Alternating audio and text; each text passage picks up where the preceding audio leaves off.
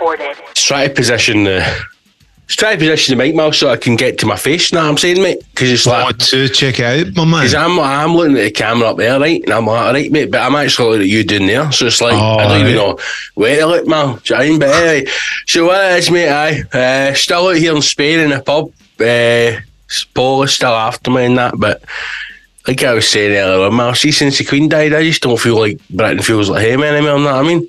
See, that's how I moved out to Santa Ponsa and opened up a Gaza bar. I called it Gaza. Right next to Lineker's bar, just up the road for Beckham's bar. See when Lizzie died, mate, see that time when I saw the Range Rovers off flying into fucking Balmoral, I was like, this isn't a good sign, that I'm saying, but this isn't a good sign, man. And I remember my wee godless or so watching it, right, and she's like, see the time when we're flying through Aberdeen, Mal, right, and all the tractors and that were lined up against the hedges, like bowing their fucking, like, the tractor buckets and all that. My mum was like, that's the farmers bowing the fucking the Queen, man. I was like, you know what, that's fucking here. That's class. We need more for British farmers, right? And then I went down to see the price of milk, and I was like, you know what? See the dairy farmers, right? They can all get fucked. Sorry, Karen. Stab him in the neck. Nah, listen, £1.63 for a litre of diesel, man. That's what I'm saying, man. The world's going to fuck, man. Anyway, what's that going to do with Daisy? What's that going to do with the Daisy farmers? Daisy farmers, mate, are the ones that fucking fund this stuff. Because what happens is the Daisy farmers, mate, right, send their money illegally, man, right, through poppy farming, send their money illegally through the cocaine distribution of South Colombia through the Medellin cartel, right? And then the Medellin cartel are actually funded by a branch of the Russian government who control oil, man, who sell it to the Chinese, and they control everything, man. So it's all conspiracy, mate. Mate, welcome to 242 episode of the Hashtag Show Ho Ho. Hashtag Show 242. Israel is at war with Hamas, Russia at war with Ukraine, Mal at war with his blood pressure. It's a difficult time to be alive, but we are here on the front line bringing you the big news.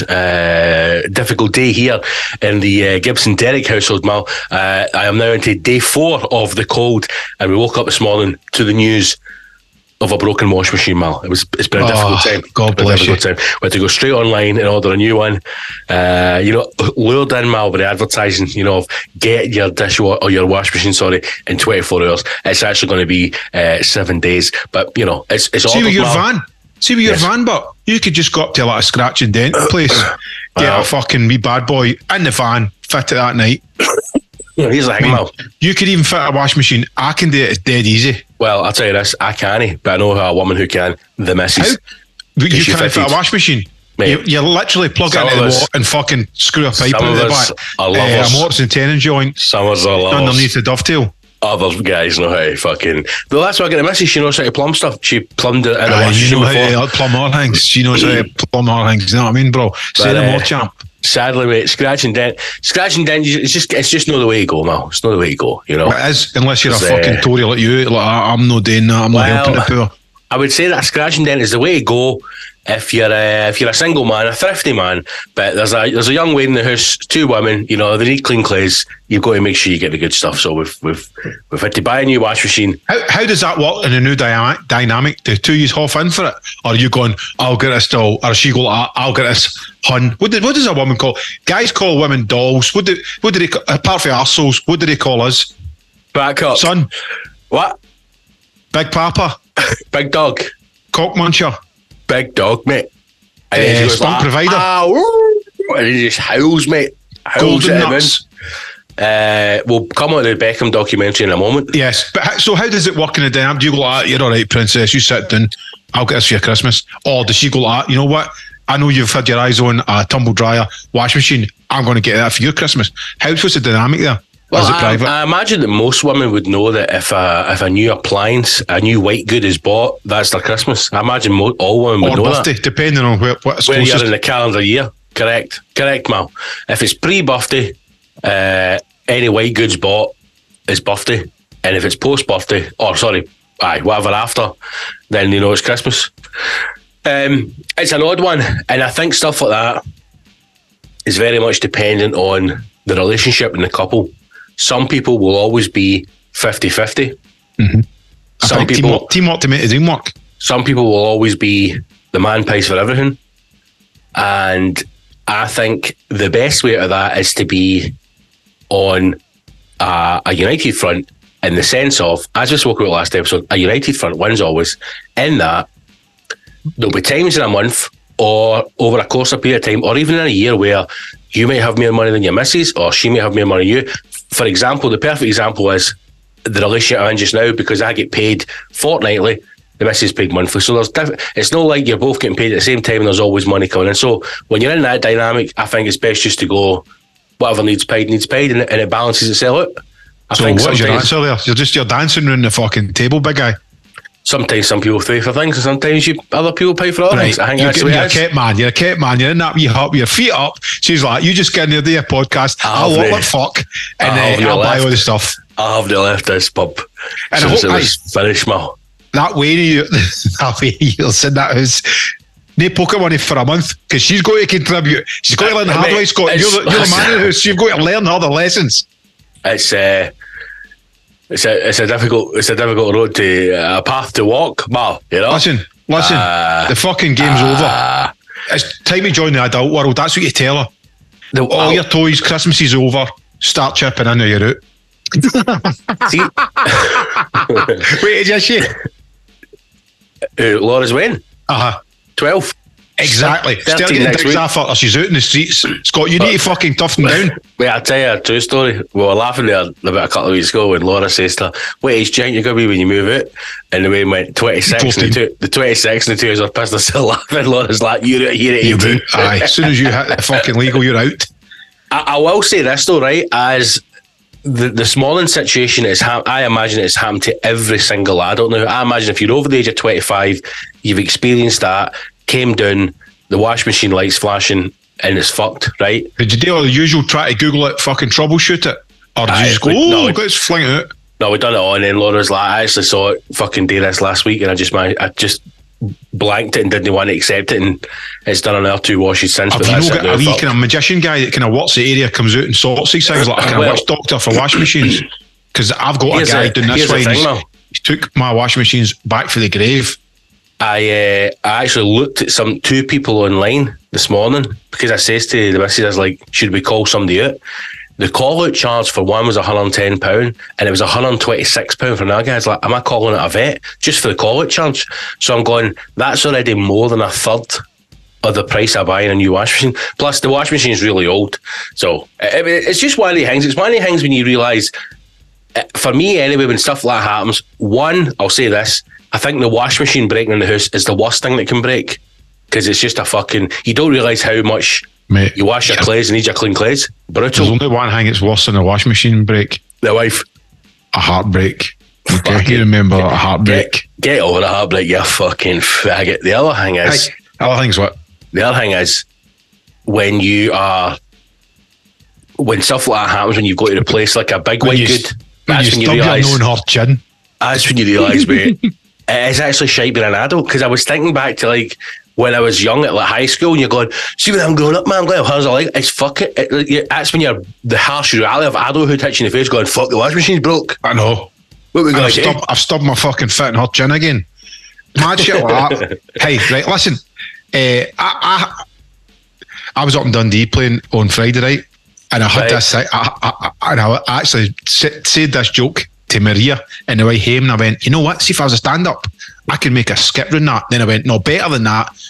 I can say the idea, and Scott can make a skit round this. Oh no! Can I tell you my skit? Which I think it's quite funny. Is it racist? Racist? I can't even speak. No, nobody's getting hurt in this. Nobody's getting hurt apart from me. Right, it doesn't sound like a mal. Doesn't sound like a mal skit.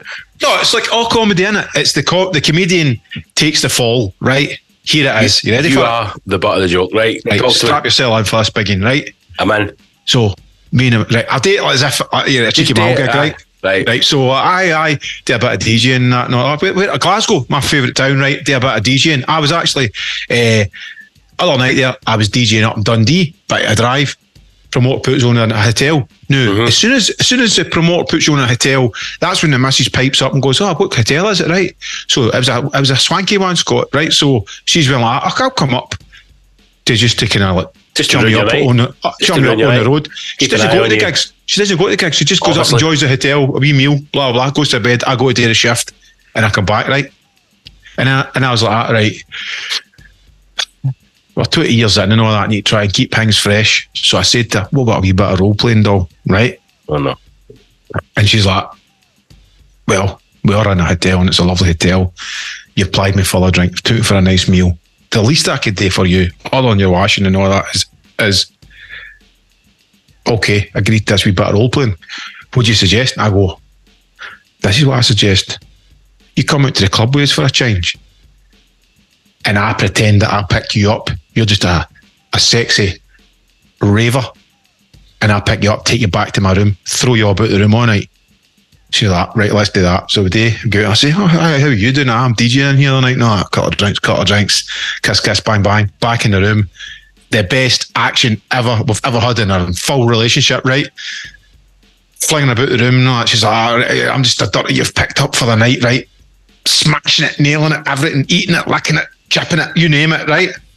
Is that the fucking Fatboy Slim song? Aye. Eating it, licking it, chipping it, repeat. Right, so full night of pure action. We're young again, Scott, right? Fucking driving down the road and all that. Just buzzing for the night. Get home. She's fucking kicked us out. Because I cheated on her with some dirty cow for a rave.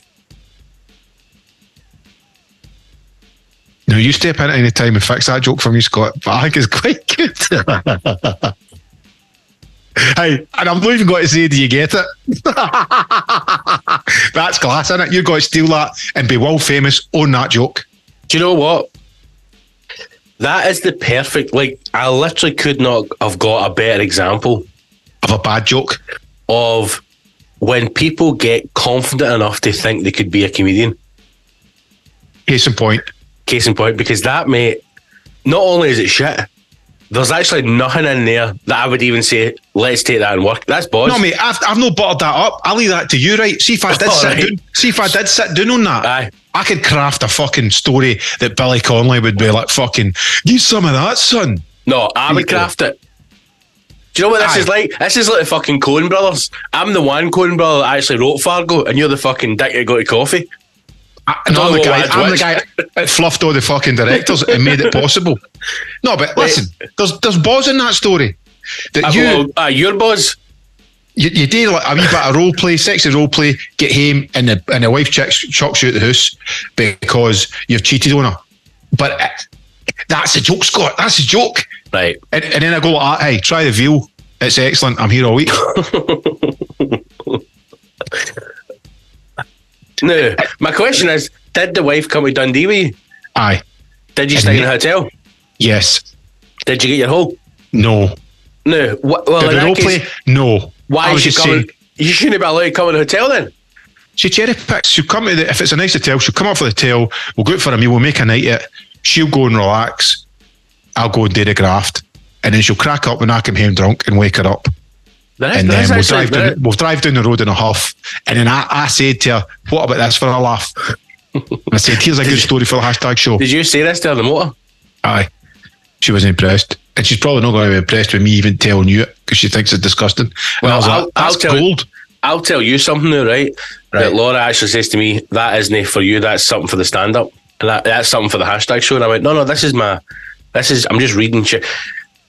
Long story short, bouncing ideas off her. You're amused. You're just what about this? No, I was tidying up because obviously I was in Lags on Friday night, so I've just put the case at the dining room table. I've no fucking brung it into the pub yet. Right? We are ventriloquist dummies. Aye. You're magic. My exploding cigarette lighter. I had a note. Your balloons and all that. I had to get a notepad today to write down the fucking shopping list, right? And oddly as well, mate, I can't read a shopping list off my phone. I need to read a shopping list off of that paper. You need the note? I need the physical note. Maybe it's my upbringing, Mal. Physical touch. Anyway, looking through the notepad to get a blank bit of paper, obviously going past all the cock pictures that you've put in it. And I found a bit of paper that was kind of loose. And on the bit of paper it said this, right? And this is what you have done there is you telling me that story. Is it related to one of you? No, and then me going away to work on it. That's exactly what I do with notes. I'll just write something down that I think there could be something in it. And then I'll try and, if I think it is funny, a couple of weeks later, then go, right, how do I build a story in this, right? And that's how it works. Because I was actually thinking about it last night, where I'd done an old joke in the show on Friday about the bus stop story that I used to do. And I was actually thinking, how did I come up with that story? What sparked the... And then I remembered, like, what it was. I was listening to an old Billy Connolly album, and he had a story about that featured on a bus. And this is very early on when I just started doing stand-up, and I was like, I wonder if I could write a story set on a bus. And then I was thinking about things that happened on a bus, and I remembered I did actually jump off a bus once to try and impress a bird on the bus and fucking smashed it inside the bus shelter. And I was like, how do we make this in a routine? Went for it, but I'm champion of the world. She never spoke to me again either. They won her. What a fucking fanny. Mate, honestly, and I was 14, right? And I was fucking that's allowed. But I was built like a fucking brick shit house and all, man. And see when I hit this bus shelter, mate, it was like a bomb had gone off. People in the bus like fucking screamed. I think they thought I went through the shelter. But it's one of the plastic ones where you just kind of fucking rumble up. Right, so anyway, so I found this note, right? And maybe this is a good workshop for us. I'll tell you what the note said. And you tell me if you think there's any comedy in there, right? Mm-hmm. The note was a bullet point, and then it said 8-man bukkake gangbang. Right? Next line. 8 men, 1 woman, bukkake gangbang, not gay. Take out the woman, suddenly it's gay. Why? That was the note. How are you getting for that, for jumping off a bus into a bus shelter? I don't even know how that even would remind you of a bus shelter. No, it didn't. It just reminded me like how I used to write material, and I just found I just found that note, and I was like, one, what was I thinking? And deprived shorthand. And 2, how is there humour in there? Oh, even the bullet points made me smile. So 8-man bukkake gangbang, as long as there's a bird there, it's fine. And I think I was trying to think of something like, what if a bird phoned in a sickie, and the guys on the line still get through it. Is there any situations where if a vital point is removed, suddenly it becomes weird? And I was like, right, if there's 8 guys round a woman having a bukkake gangbang, and everybody's there, consensual, forms have been signed, everybody's happy, they're all getting paid good money, that's fine. But then if you take the woman out, suddenly it becomes weird. It's just 8 guys wanking on each other. What's wrong with that? What's weird about that? I don't even know why I wrote this down. But again, because you're secretly gay and you want to be in that. You just want to wank off in front of your pals. I think every man in his heart secretly is gay. And by that I mean wants to be happy, wants to be, just his best pal. Sitting even when I was younger, FIFA, cracking one off. No, you can't wank in front of men or pals. It doesn't matter. Some guys can. I don't even think you could have a boner and go at your mate. What do you think of that? Nothing. Just check it out. What do you think of the girth, or what do you think of the size? I don't even think you could share that moment without it being tinged with homoerotica. I saw a meme as well today, and it said, if your dick had to make a sound every time it got erect, what sound would your dick make? Mine would be like the start-up screen of your Apple. I think mine would be... What would mine be? Potato. Yours would be based in the place. No, mine would be like, Mommy! Imagine I love you, Mommy! Imagine every time you got an erection, your dick said the N-word.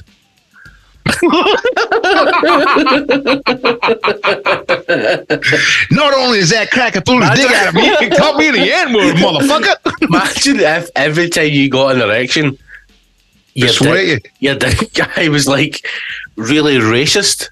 Why can't I say racist tonight? Really racist.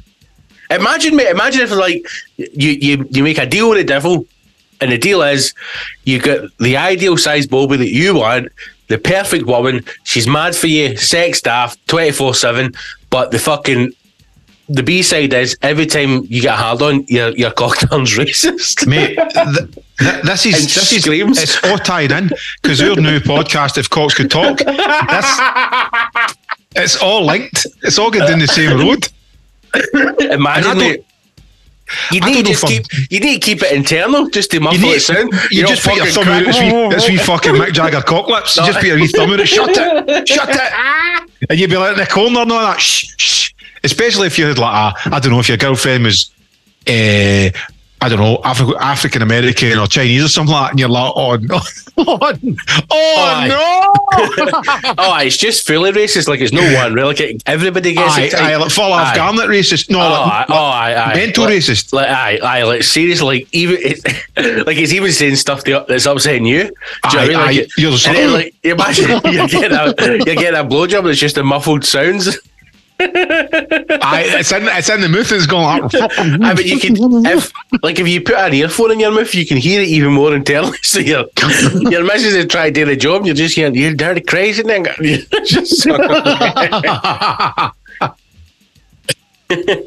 imagine, mate, if your dick was racist when it was hard. And if your girlfriend was, say, like she was Chinese, she's like, "Oh, me so horny," or however they talk, right? Your dick's like, "Don't stick me in that fucking yellow thing." Don't mention Vietnam.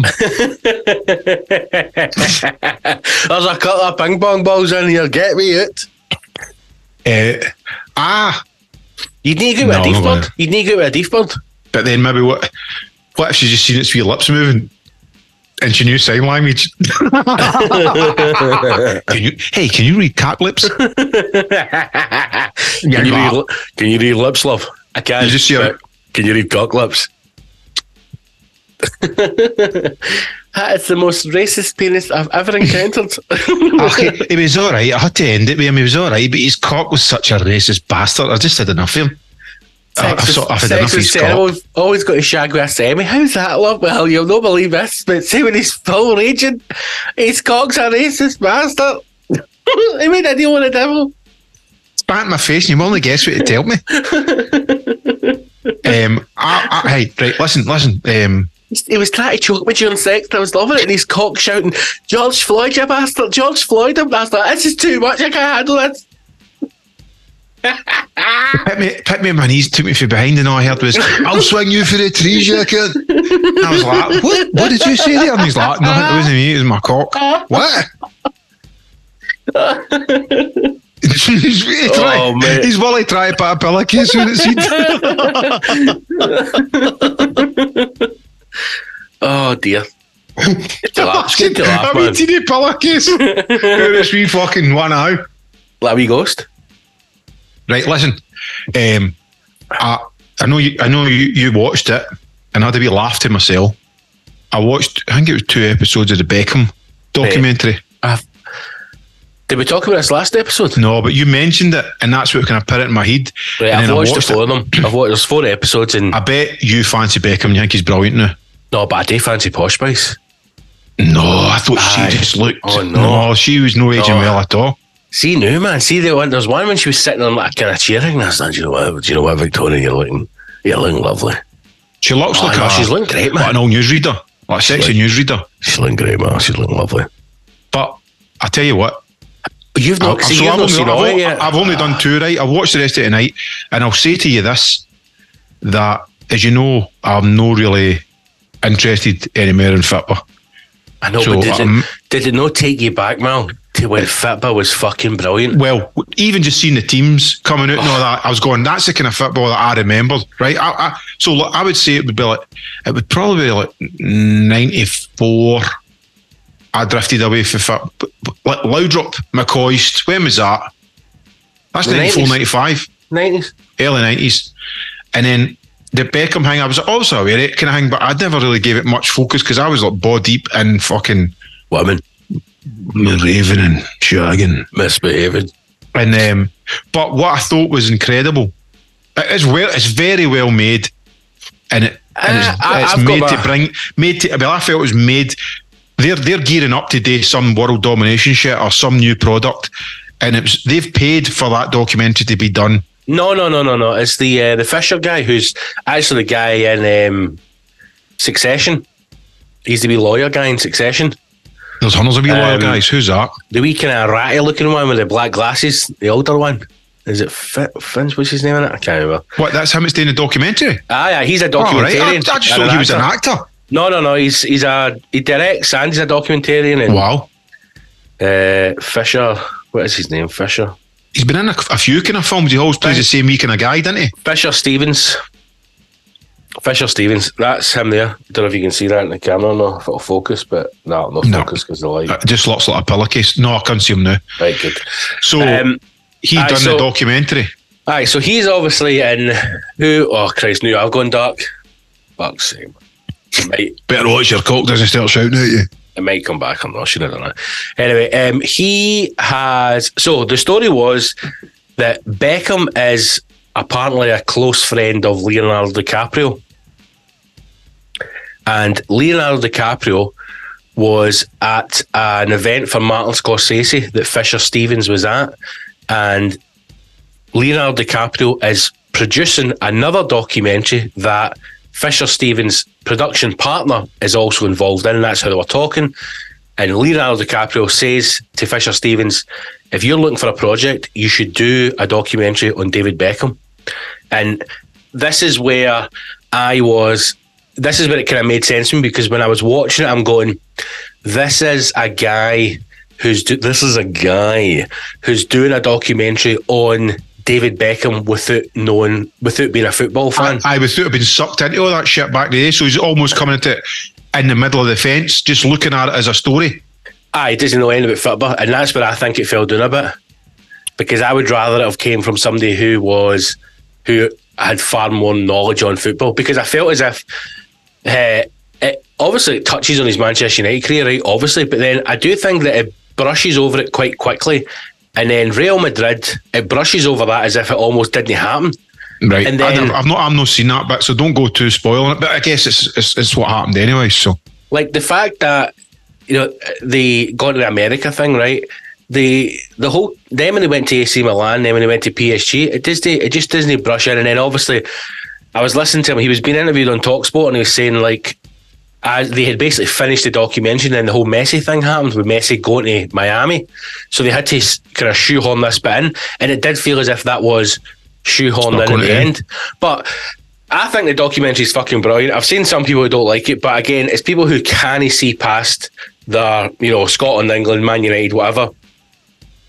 For me, obviously, I'm a Man United fan, but I think Beckham's one of the greatest footballers of all time. I think when you look back over some of the clips and all that, mate, I went back and watched the highlight reel of some of the free kicks. He was fucking unbelievable, man. It was fucking sensational. But then when you were watching it, right, because I'm thinking now, how many years have we had who's the greatest of all time? Is it Ronaldo and Messi? It's neither of them. And this is my thing. Beckham's no better than them, mate. No, Beckham's no better than Ronaldo or Messi, but Ronaldo and Messi are not the greatest of all time. This is a longevity thing, and this happens in everything. That the two of them have become art. They've transcended football. It's no longer about football with them. It is who is a brand. They have become artists in their own right, if you like. The Ronaldo and the Messi, the CR7 and Messi, it's a separate thing now for football, and they are being branded as the greatest of all time, I think, through longevity. It's like anything else. DJs to keep the brand alive or whatever. No, but DJs who are regarded as being good DJs because they've been on the scene 30 years, and they're shit. It's the same way I know comedians who are now regarded as headliners are good comedians because they've been around for 30 years. They're shit. They've just been around for longevity, so they get given this kind of badge of honour, if you like. They've done it. And when you watch that Beckham documentary and you look at that period of time in the mid to late 90s, early 2000s, when football was at its fucking top as it's ever been. I mean, see when you look at that fucking Real Madrid team that he went to, mate. Zidane, Figo, Salgado, Carlos. The United team, man, like that United team is one of the greatest football teams ever. Then you look at the guys who are in the Premiership at that time as well. Even when he goes to Milan, he's got fucking like Seedorf, Edgar Davids. Aye, but mate, there's also a bit of nostalgia there because you have to relate to your age and where you were at that time. It's ticking all the boxes for you because it's speaking to you in a time that you know. It'd be the same as Beckham's dad on it talking about Bobby Charlton glazing right out. That's his fucking time. That's his memories.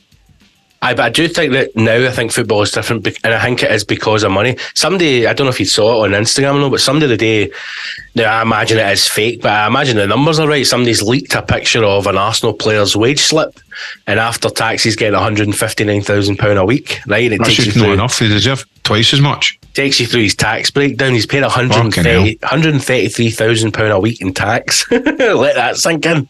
The guy's paying more in tax than I'll earn in fucking 3 years, and he's paying that in a week. Now, I do think when I look back to the Beckham documentary, particularly, and I think about when I fell in love with football, that was at a time when, if you were in one of the big teams, you were all kind of equal money, right? And the only thing that would separate you from the rest is winning something, it's silverware, it's success.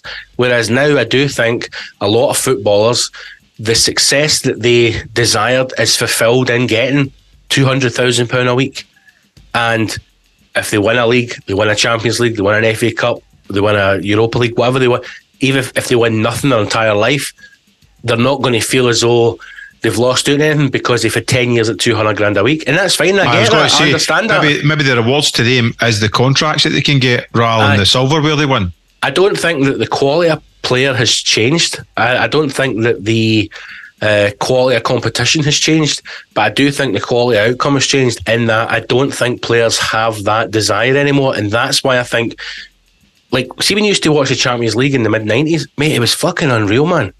It literally was like, this is the greatest football I've ever seen in my life, because everybody was on a relatively level playing field. All right, you still get the mad mental teams in the group stage, but once you get through that, it's like anybody could win this.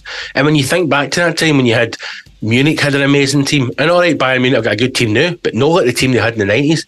Man United, team in the 90s was unbelievable. Their team now is fucking garbage. Real Madrid have always been there or thereabouts, fine, it's set up different, but even their team then, that Madrid team now would fucking spank La Liga by like 20, 30 points. Watching it back, I was like, it does start to feel as if, and I know I've said this before, we have the hashtag show. Fuck you, Council